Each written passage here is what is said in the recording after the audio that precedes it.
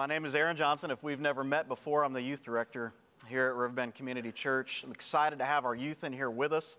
It's a great reminder of the life of the local church when we're all together.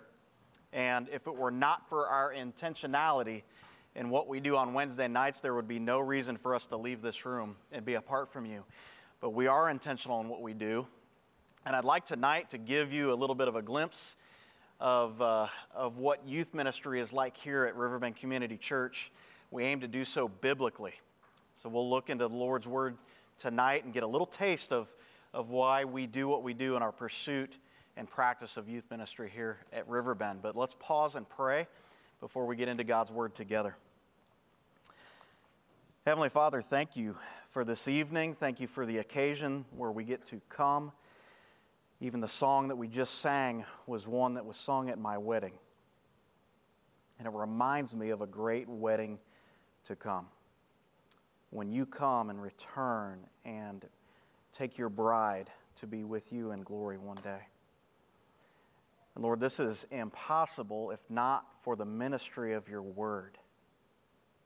So help us to attend to your truth tonight, to dive in, to have our noses, our fingers in the text, that we may come to know you and then worship you in response, Lord. Thank you for what you're doing here. Guide me as I preach. Guide me as I bring forth the meaning of your word, Lord. Let your Spirit attend to this sermon. And we pray these things in Jesus' name. Amen.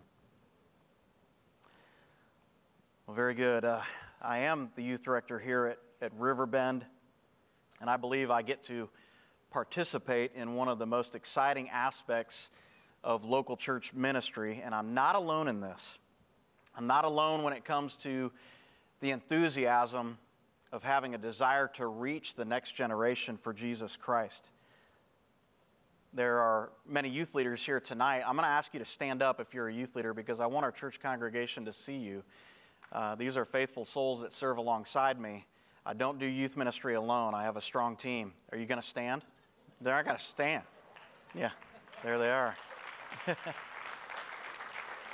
Many of them are serving in other ways tonight as well. I'm not alone in this enthusiasm for next generation ministry, but even beyond that, I'm far from alone in the responsibility of ministering to the next generation. It involves the whole church. In Deuteronomy 6, Moses was speaking with the authority of God to a new generation, to Israel. And in this episode of Israel's history, Moses gives a contrast of the rebellion of the previous generation, the parents of a new generation.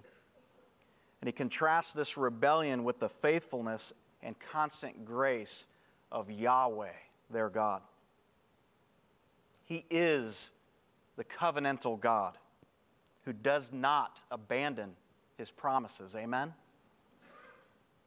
In chapters 4 through 11 of Deuteronomy, Moses calls upon this new generation to be more faithful to God than their parents were. So let's look at Deuteronomy chapter 6, verses 4 through 9. Hear, Israel, the Lord is our God. The Lord is one. And you shall love the Lord your God with all your heart and with all your soul and with all your strength. These words which I am commanding you today shall be on your heart. And you shall repeat them diligently to your sons and speak of them when you sit in your house, when you walk on the road, when you lie down, and when you get up. You shall also tie them as a sign to your hand, and they shall be as frontlets on your forehead. You shall also write them on the doorposts of your house and on your gates. I want us to consider three aspects of a rightful response to the Lord: to know him and living for the Lord through all generations.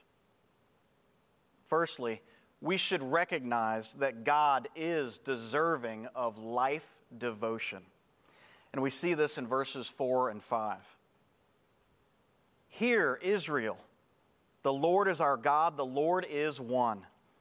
And you shall love the Lord your God with all your heart and with all your soul and with all your strength. The word hear in this text is a common address seen in the book of Deuteronomy. It means to listen, but more than that, to give heed to something, give attention. Hear, Israel, hear. And Israel is a very personal address. It's a direct address to God's chosen people, His chosen nation. They are a corporate identity. They have a belonging.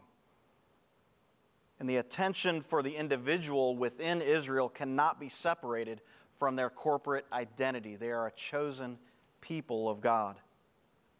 For the hearer, when it is said, "Hear, Israel," the hearer would say, that's me, and that's us.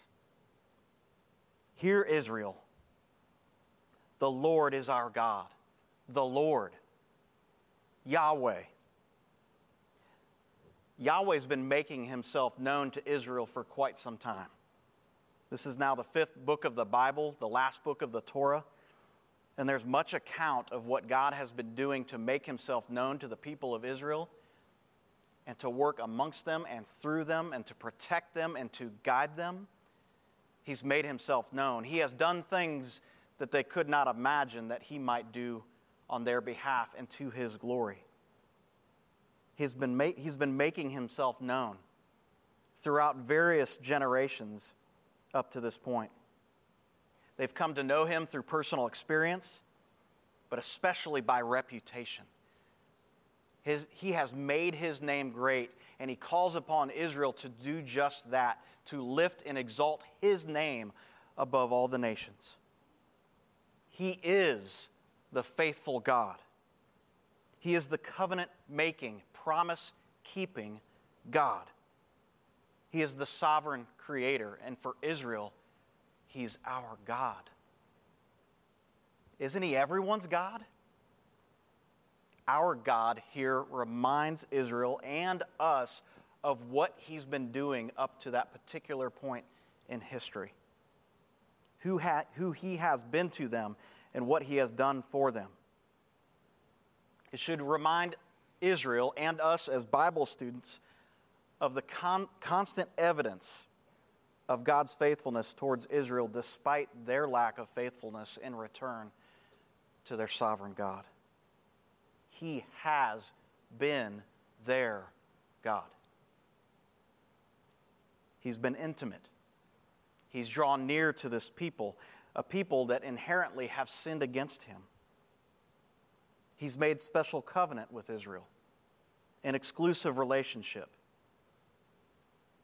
And He's an incomparable God. 1 Samuel 2:2 says, "There is no one holy like the Lord.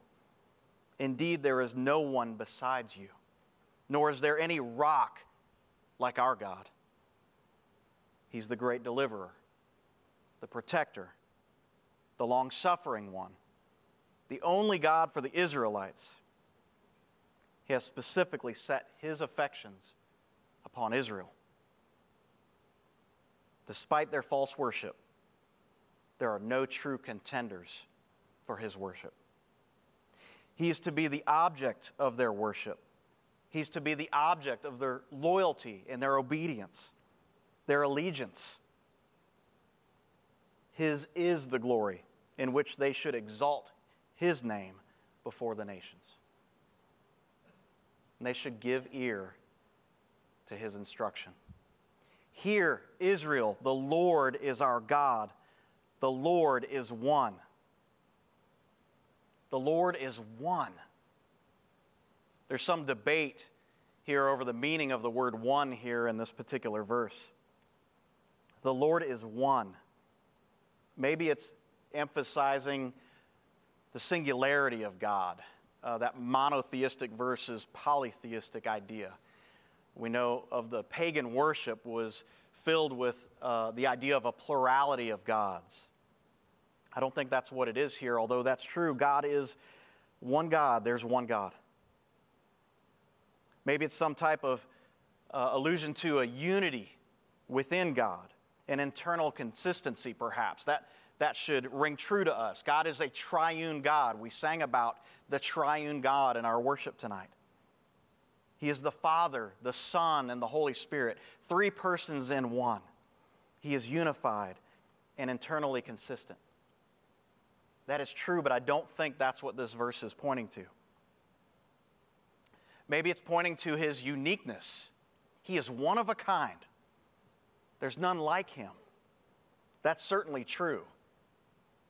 He alone is God. He is very unique in his character. He alone is holy. As good Bible students, I think we have to rely on the context here. We rely on the context to determine the meaning of the word one. This really is in response to the adulterous ways of Israel. They've been unfaithful to their God. He is Yahweh alone. Not only is he the only God for Israel, he alone is Yahweh. They're called to narrow their focus, to narrow their worship. Israel, know Yahweh and worship him. Aim small, miss small. Lean into the worship of your God. He alone is Lord. So this is in contrast to all the other gods of all the other nations, which they have often given themselves to. The gods of the nations that seemingly contend for the heart of Israel, for their attention. They've been in the habit of entertaining the worship of false gods for whatever earthly gain they represent. Psalm 115 says that whoever worships false gods becomes like them. What is the value of a false god? He's worthless. Those who worship them become like them. Worthless. Every man is created in the image of God in order to reflect his glory. And as a chosen nation, they're to reflect the glory of God. And they've forfeited this divine purpose by seeking after other gods, seeking satisfaction in what they may have to offer. But there's no true contender. The Lord is one. And you shall love the Lord your God, Moses says. So what is Israel's proper response to their covenant-keeping, faithful God? It should be a heart of gratitude. It should be a heart of love and affection for Yahweh. In Malachi 1, we've been studying the book of Malachi and BFG with high school over the last couple months. In Malachi chapter 1, Yahweh reminds Israel of his unwavering love for this chosen nation who has been faithless toward him.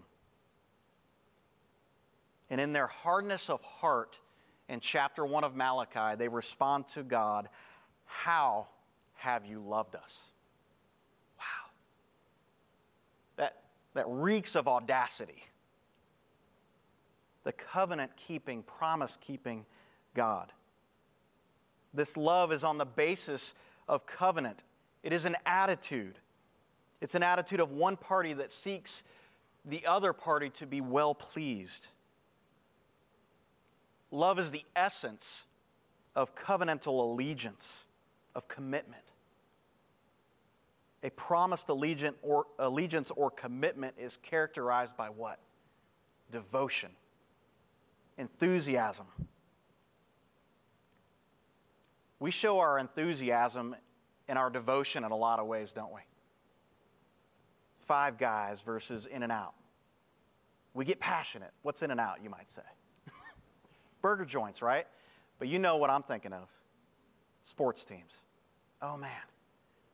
I'm embarrassed to say that as Ohio State took over in the fourth quarter the other day, my enthusiasm and passion for my team came out. Rarely am I seated on the couch when my team does something great. I've been known to break dance in front of the TV screen. You're just like me. I know you. I've watched you too. It wouldn't take long for me to say one or two things in this room and we got hoots and hollers. Am I right? Gator Nation around? See? It's chaos. OH. My wife was faithful. Good. She's from Arkansas.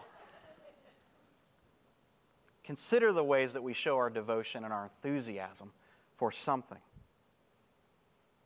Israel has the opportunity to love God, the God who has never failed them. I'm a Browns fan. I'm a Browns fan. You know what it's like to be a Cleveland sports fan? It's full of death. It's lonely. It is sometimes. We do have one of the greatest fan clubs in all the world. But it's rough. We go through all the agonies and pains that come with the losses in Cleveland sports. But God has never failed Israel.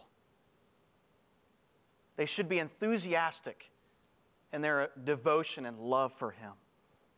This is the essence of grateful covenantal allegiance to their God. And you shall love the Lord your God. Love the Lord your God. While the address is to all of Israel, you can't help but feel and recognize that the command resonates with the individual here, right? I can't make you love God, and you cannot make me love God. But when I love God and you love God, we are a people that loves God. The heart of a people is made up of the hearts of individuals. And here the Lord, through Moses, challenges the heart of every individual, of every Israelite. They are called and commanded to love Yahweh. And it's Yahweh specifically. It's that narrow and specific worship. Centralized focus, centralized allegiance, centralized devotion, centralized worship. Yahweh alone is God, and He is your Lord. Such a people that love God in this way could say, "The Lord is our God, the Lord is one." This is a mandate given to a corporate identity. It's to all of Israel. It's got an individual impact, and that individual impact has a corporate manifestation amongst them. The investment should be both to the individual and to the entire body in mind. That we together are to worship Yahweh. How might my worship of Christ impact your worship? Or how might your worship of Christ impact mine? When you worship something, you talk about it. You share it. You relate together in it. With all the hearts of the people of Israel coming together in worship, they are a people that loves Yahweh. And they're called to this love. But how? How are they to love Yahweh? With all your heart, with all your soul, and with all your strength. So how is the individual impacted here? Well, it penetrates, the command itself penetrates to the individual. I think we need to be careful with this phrase, with all of your heart, with all of your soul, and with all of your strength. We've got to be careful not to nitpick and dissect this into three different compartments, perhaps, or compartmentalize these truths as, various different aspects of man that we need to figure out how man is to exude this love in all these ways. Rather, I think it promotes an inventory of the whole self. It's the whole being. It evokes a love that searches after its fullest extent and in intensity. It is far-reaching. With all your heart, with all your soul, and with all your strength. There's similar language in Psalm 139. David, in talking about the omnipresence of God, starts to name specific locations, right? Part of it says this: If I were to be able to take the wings of the dawn and race across the horizon, or if I were to be plunged into the remotest part of the sea and dwell there. Even there your hand will lead me. He's everywhere. Israel's love for God is to know no bounds. With all of your heart, with all of your soul, with all of your strength, with all that you are, you're to love Yahweh. Each individual is to love Yahweh, to love Him with all of you, your entire being. This commitment is not meant to be exercised in modes, but in the absolute of self. Your thoughts, your will, your intentions, your desires, your energies, your capacities, all unto Him. Israel, Yahweh, is a faithful God, and He is your God. Give yourself to Him. Revere Him. Fear Him. Serve Him. Keep His commands. Walk according to His character that is so beautiful. Cling to Him. Trust in Him. Listen to Him. If we look closely, the main issue here is whether or not Israel truly knows Yahweh to be their Lord. If they truly know Him for who He is, they will love Him. And if they love Him, they will obey Him. Think about what Christ has done for you and me. When we come to know Christ for who He is, look at Philippians chapter 2 and the humbling of Jesus. He humbled Himself willfully, coming to please the Lord through perfect obedience under the law. He gave Himself up to the fallen context that was brought about by our sin. And even though He was not deserving of it, He bore the wrath of God on the cross for you and me. Are you thankful for your Savior? Do you see that the God of the Bible is one true God? Have you come to trust in Christ's provision of righteousness for you, in His substitutionary death on the cross, for your salvation? And if you know Him as Savior, do you also look to Him and trust in Him as Lord? Is He the Lord of your life? Have you given your all to Him? Do you worship Him with all of your heart and with all of your soul and all of your strength, resting and trusting in what He's provided for? Well, not only should Israel fully devote themselves to Him, and not only should we fully devote ourselves to Christ, but we should prioritize attention to God's Word for ourselves and also for the next generation. In verses 6 and 7 we read, "These words which I am commanding you today," this is Moses speaking, "these words which I am commanding you today shall be on your heart. And you shall repeat them diligently to your sons and speak of them when you sit in your house, when you walk on the road, when you lie down, and when you get up." In verse 6, Moses has just commanded previously all of Israel to love the Lord their God with their entire being, right? But how should they do this? How should they intend to love God with all of them? Well, the Lord is a giving God, and He provides the answer. These words, He says, "These words which I am commanding you today shall be on your heart." These words is not limited to this particular text. It's not limited to just the Ten Commandments, but it's about the entire law of God given to Israel. It's representative of God's word and instruction and counsel to God's people. We've got to pause and recognize the great significance happening right here within this text. Just how is it that Israel is going to worship their God, the one and only Yahweh, who's deserving of their allegiance, their faithfulness, their worship? How are they going to do this? It's through these words. these words, a gift of God. And this is significant because of the complete historical narrative going all the way back to Genesis. Because in Genesis 3, we see that man forfeited the instruction and counsel of the Word of God. In Genesis 3, we find God's Word questioned and disputed, twisted and misrepresented, rejected and dishonored. Satan was deceiving and tempting man to sin against God, and man willingly did so.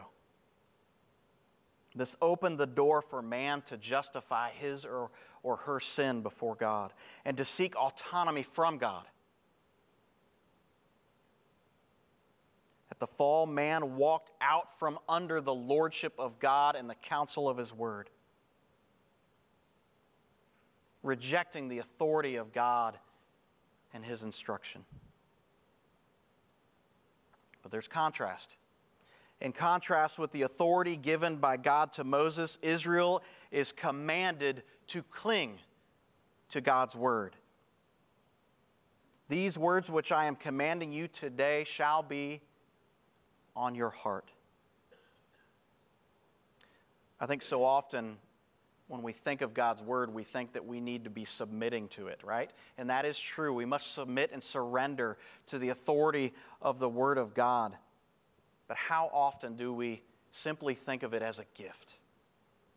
A treasured gift.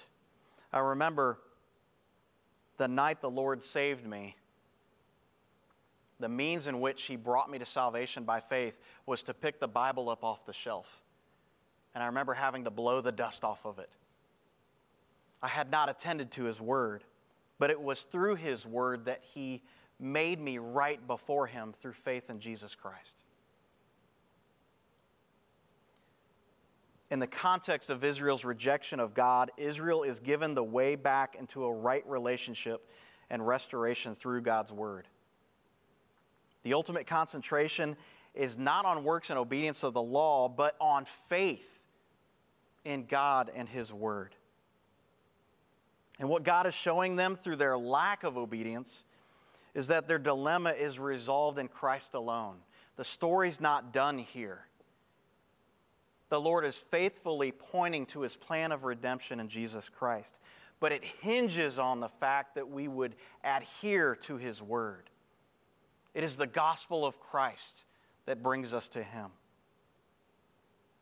Are you grateful for the Word of the Lord that points us not only to our failings, but to the resolution that's brought through Jesus Christ our Lord? If the Lord has brought you to faith in Jesus, then He has done so through His Word. Amen? This involves trust and faith. If you have the certain hope of being transformed into the likeness of Christ, then it will be accomplished by what? By His Word. Are you grateful for the gift of the Word of God? Do you own a copy of it? If you don't, I will give you one. So often I encourage our students not to rely on a Bible app on a cell phone. That's okay to have that, but I want my students to have their noses and their fingers in the text because that's where life is found. We must become intimately related with our copy of the Word of God. Cling to it, come to know it, and by knowing it, we come to know Him and His salvation. If we know Him for salvation's sake through His Word, we will also be sanctified by it and made like Christ. Give ear to His Word. Lean in.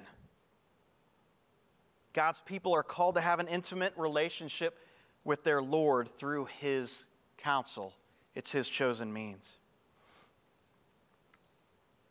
Notice that this is a command. These words which I am commanding you today shall be on your heart. And a command necessitates a response. Will Israel draw near to the Lord's instruction, or will they live their remaining days in rejection of it? It shall be on their heart. God's law is to be perpetually kept in mind. accompanying and informing man's will. This should cause us to be cautious about what informs our hearts and minds, what begs for our allegiance. Movies, books, pithy memes, social media trends, advertisements, worldly fears, the list goes on and on. It begs for our allegiance.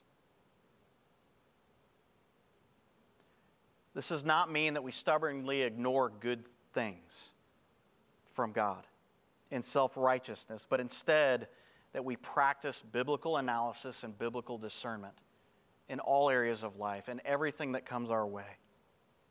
We are under the counsel of the Lord's instruction. That's where life is found. To go out from under that is where we find destruction. God's word must inform the heart, helping us make decisions. That's not always an easy way, but it is the right way. The easy way was found in Genesis 3. To go according to delight and desire. But the heart is deceitful above all things, the Bible tells us. Moses' call through the command of God's word is not a call to blind or merely external obedience to Yahweh. It's not cold obedience. Take out the trash. Okay. The lordship of God through his word should be cherished.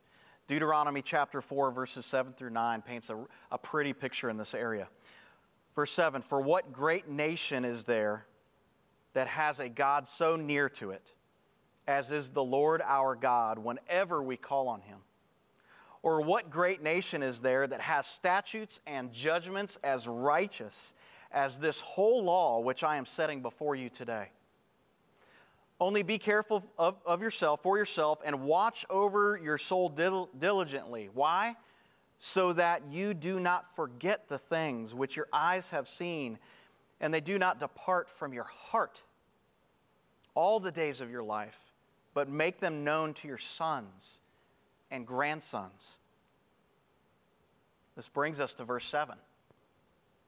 And you shall repeat them diligently to your sons and speak of them when you sit in your house, when you walk on the road, when you lie down, and when you get up.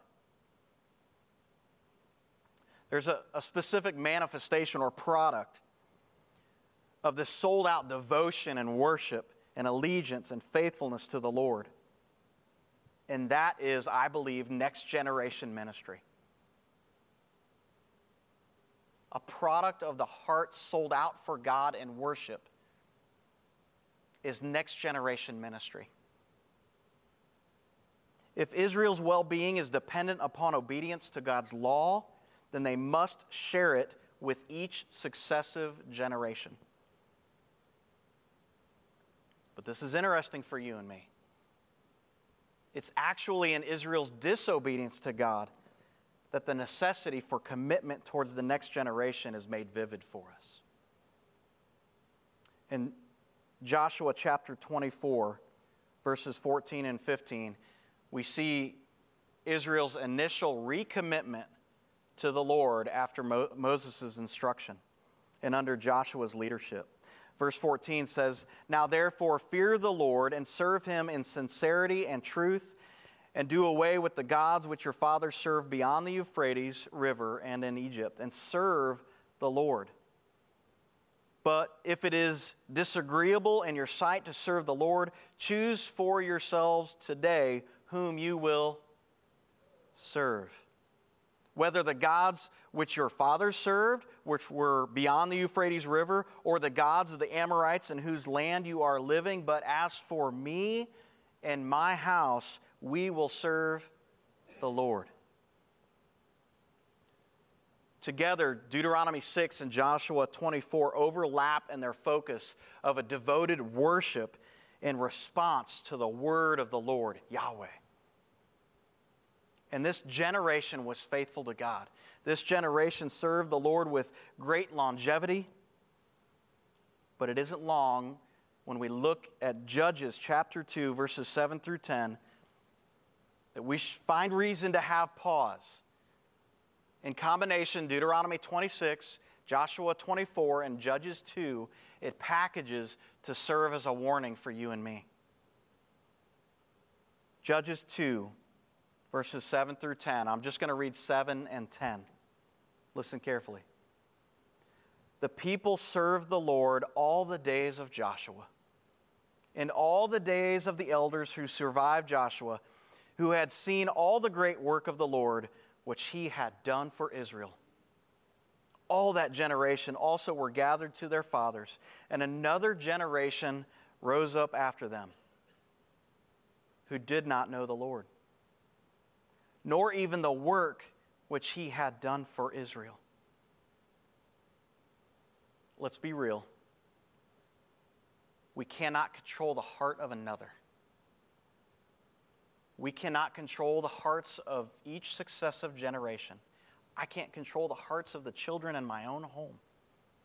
But I can and I must be faithful to tell them about their God, to tell them of the works of their Lord throughout the course of history as evidenced in Scripture, of the pointings to the fact that we fall short of the glory of God and we're in desperate need for a Savior that's given to us by the hand of a long-suffering God that loves us so much that he sent his one and only Son, not only to live for us, but to die for us and to have victory over sin and death. How can I keep that to myself? Faithful worship is accompanied by exalting Christ, by telling of his great works, that each and every soul in each and every generation would cling to that word and counsel by faith. In Christ alone do you have salvation. And by the counsel of the word of God can you be made like him. In obedience by faith, free from the bondage of sin and death, to walk in obedience that is pleasing to God. And that is where your joy is. Amen, students? We cannot control the hearts of the next generation, but we can surely be faithful to tell them of all that the Lord has done. If eternal life is dependent upon the saving and sanctifying power of Scripture, then we must faithfully share it with the next generation. Deuteronomy 6 promotes a strong work ethic here. Be diligent when it comes to sharing God's word. Repeat them, it says. Sharing, reading, memorizing. Speak of them. Teach it. Bring forth meaning. Find application. It's to be on the regular. When you sit in your house, when you walk on the road, etc., you're to speak of the Word of God. You're to teach it. You're to show it. You're to display it. You're to find application. It's to be repeated. It's to be memorized. It's to be held close dear to the heart. It must be known. Everything that the Lord has done for us must be declared, often shared. And this is a command for a people that penetrates into each and every individual home. And the homes in Israel are not like the homes that we experience today. It's not the nuclear family that we used to see in every 1950s sitcom, right? The household in Israel was basically a community in and of itself. But it penetrates down to the very parent, to the grandparent, to the body of Israel to train up the next generation.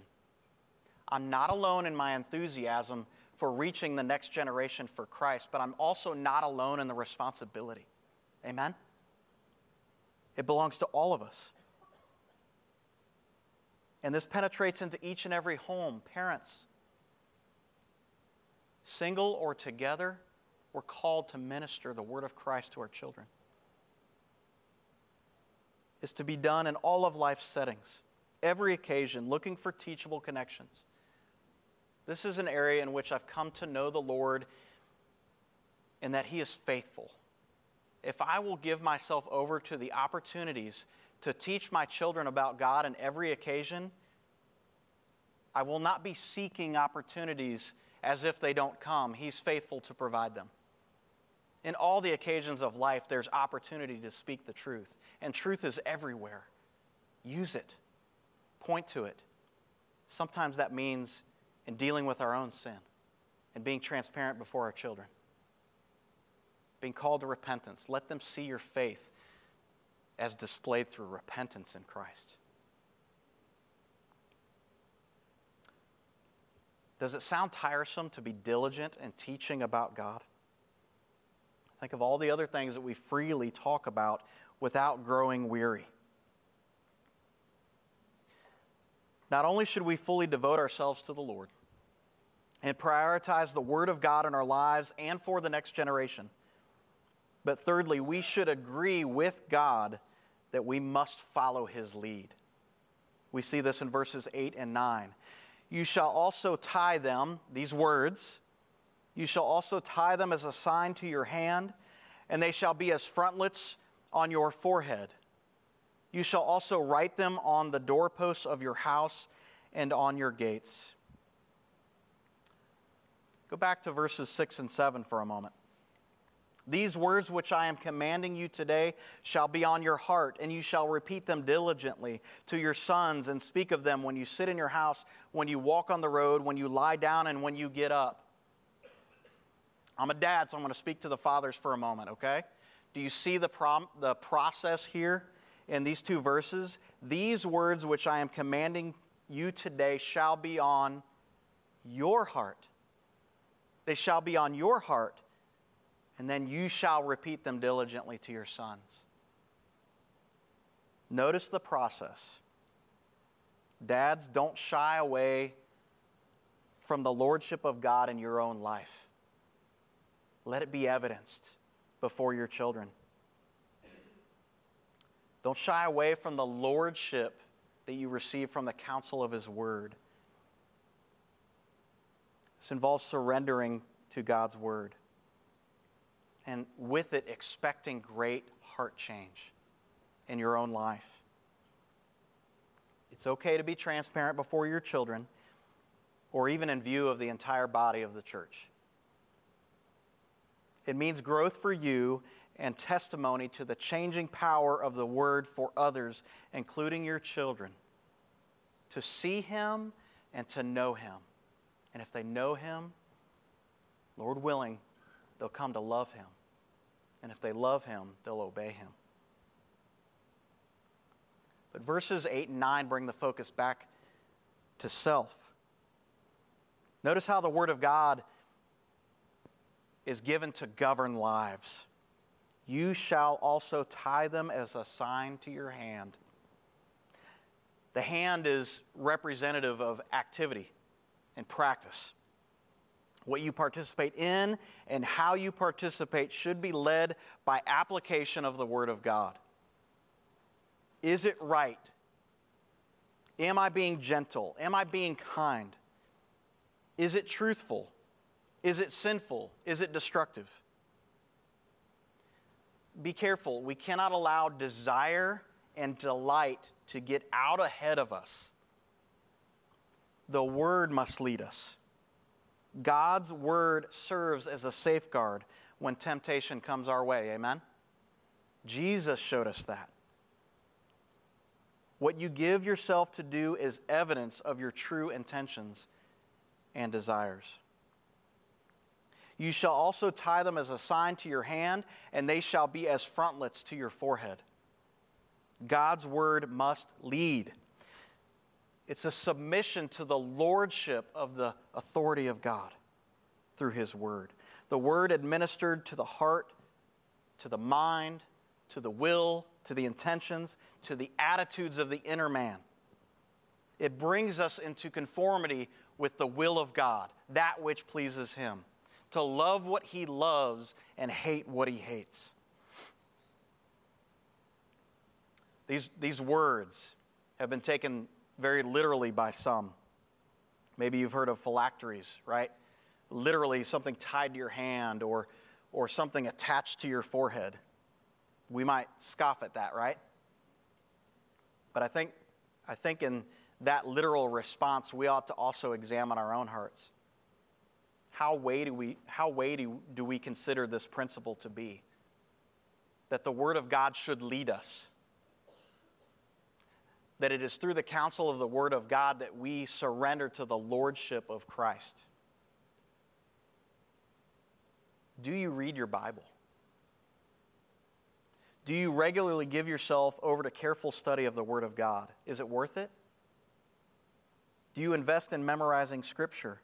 Do you speak of it with others that you may sharpen others and in turn grow in your own understanding? Do you evaluate your habits, your decisions? Is it under the lordship of the Word of God?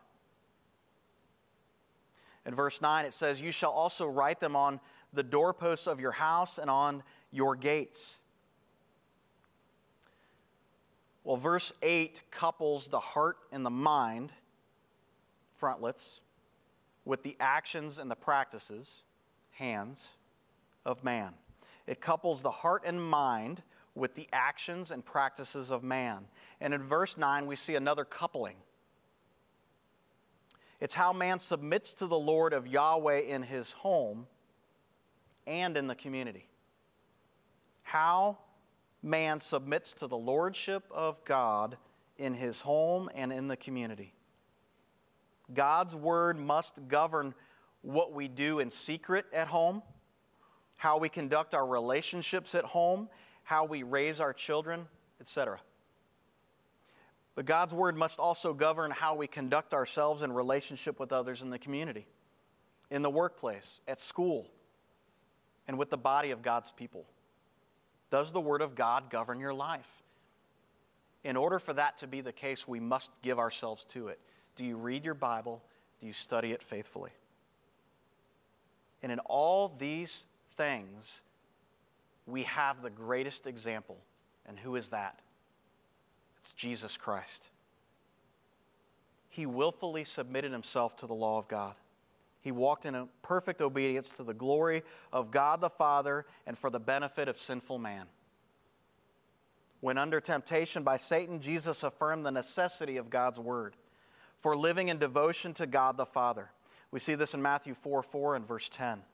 In verse 4, "But he answered and said, 'It is written, man shall not live on bread alone, but on every word that comes out of the mouth of God.'" Verse 10, "Then Jesus said to him, 'Go away, Satan, for it is written, you shall not worship the Lord your God, or you shall worship the Lord your God and serve him only.'" And Christ secures for sinful man an understanding of God and his word. Aren't you grateful? Christ secures for you and me, sinful man, an understanding of his word, that we may know him, that we may be set free from the bondage of sin and death, that we may walk by obedience and faith and cling and trust to him, and trust in him, right? Verse 4, John 1:4 says, "In him, in Jesus, was life, and the life was the light of mankind." That we may know his counsel, that we may know his instruction, that we may give the governing our lives over to the Word of God. We buck up against that. We're really good at suppressing the truth, and we work hard at it. We justify our sin all the time. We think that the Lord is holding out on us and keeping us from what is truly satisfying. So we seek satisfaction in other things. In order to do that, we've got to suppress the truth in order to pursue something else, right? Why do we work so hard to do it? It's because of the inherent problem with the inner man. We are sinful, and our bent is towards sin. We are sinners by nature. But Christ is doing a work that we may know and understand. And through understanding, he brings us life. And through that life, we can be well-pleasing to God. And with that life comes fruit for you and me. Why do we do youth ministry the way we do it? We're really purposeful about the use of the Word of God in what we do. Very intentional. I'm praying that we are faithful as God would have us be faithful in administering to our young people with the Word of God. Let me read for you some of the things that we aim to do in youth ministry here at Riverbend Community Church. We want to be biblical. We recognize that we're all in this together as a church. We're not only called unto Christ, but unto a fellowship of believers. And this is by Christ's design.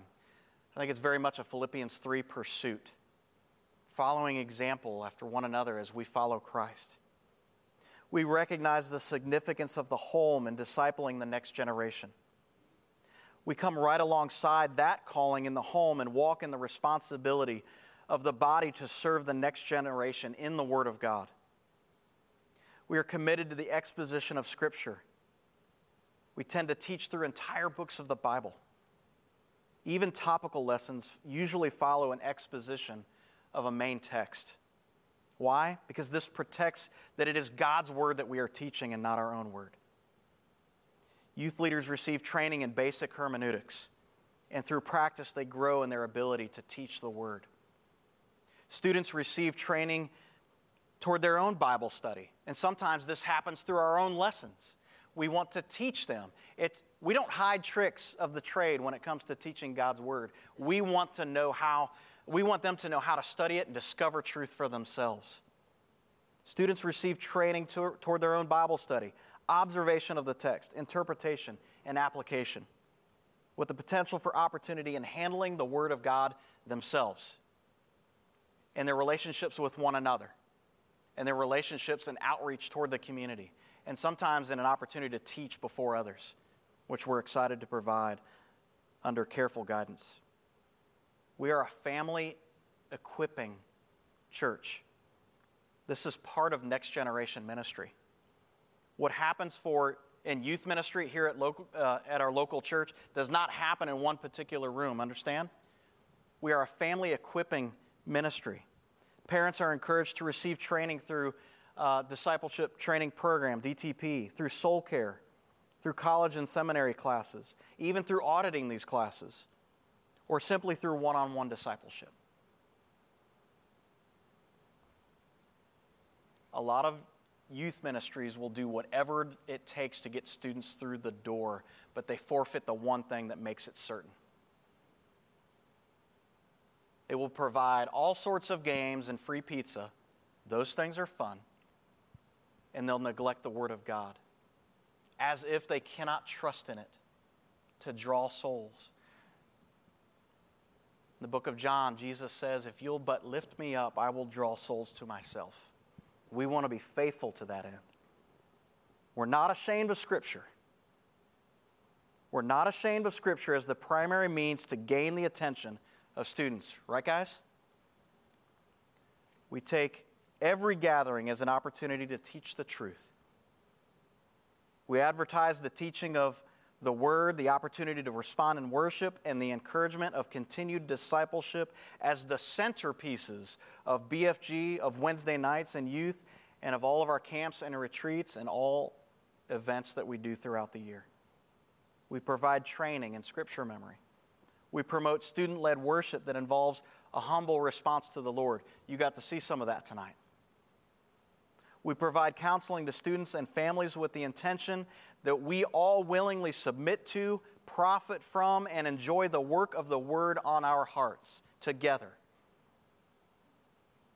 We do not baptize without understanding of the gospel and a response to the gospel that involves a life-changing impact, and cherish the opportunity for public testimony to the power of the Word of Christ.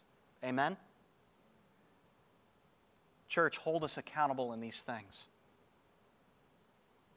Make sure that we are maintaining a biblical purpose in our youth ministry to the next generation. And guess what? Don't leave it just to us. It is a whole church work. It's important that we consider the all of Scripture that's afforded to us in this process. The command to the Israelites in Deuteronomy 6 was really with Scripture in part, these words. But we have all of Scripture when we minister to our youth. I want to give us a caution. I want you to hear me out carefully. Deuteronomy 6, verses 4 through 9, or the entire book, is of extreme value, infinite value. But it's meant to be seen within the context of the whole, okay? All of Scripture. If we too heavily base our family discipleship or youth ministry on Deuteronomy 6 alone, we may fall prey to assuming that intentionality and rigor under the law of God will keep our kids from sin. But man's sin problem is already inherent within each one of us, right? The law is meant to point us to our need for the Savior, Jesus Christ. And if we're not careful, hear me out. If we're not careful, we may impress upon our children that as long as they do not do as others do, then they shall maintain a personal sinlessness. But we're all sinners in need of a Savior. This leaning toward legalism and simply adhering to the law of God will likely hinder our children from gospel reception. They need Jesus, just like I do, just like you do. Think about this. In Deuteronomy, after giving the law, Moses, in chapters 27 through 30, places before Israel an ultimatum. There are no gray areas. Choose blessing through obedience or face devastation and exile. Life or death, blessing or curse, the fruits of righteousness or the destruction that accompanies evil. How can they choose life for their sake and for the sake of further generations? They can begin by loving God, who has made himself known through the counsel of his word. But one day, after this, after encouraging them to know their Lord and to follow him, he admits that they're going to fail. They're going to fail. Why all this commandment to follow the word of the Lord and to obey him? Why all this if they're just going to fail? One day, Moses says, by authority of the word of God, one day they will return to the Lord through a circumcision of the heart, a heart change, a gift of God's doing. Think about this. Coming off the end of the Torah, the book of Deuteronomy, these first 5 books of the Bible, there is much yet to be fulfilled that is promised of God. The seed promise in Genesis 3:15, and we see the future fulfillment in the incarnation of Christ and what he accomplished on the cross. Jesus said, "This work, it is finished," on our behalf. What is left undone or unanswered is the blessing through Abraham in Genesis 12 that is found in the lineage of Christ. He's provided to us. Or how about the future reconciliation between a holy God and sinful man is fulfilled through the finished work of Christ on the cross? Or how about the transformation and restoration of his people? It will only be brought about through a continual work that's already being done right here before our eyes, wrought through the gospel of Jesus Christ. Amen? So while all this is left unanswered for Israel, in contrast, we have the whole counsel of God at our disposal. We are desperate for his word. And through it, the Lord gives promise of making us new through repentance of sin and faith in Jesus Christ. This is a gospel in which the Apostle Paul was not ashamed, for in it is the power to save souls. It works in our sanctification too, making us more like Christ, loving what he loves and hating what he hates. This is a reflection of his glory.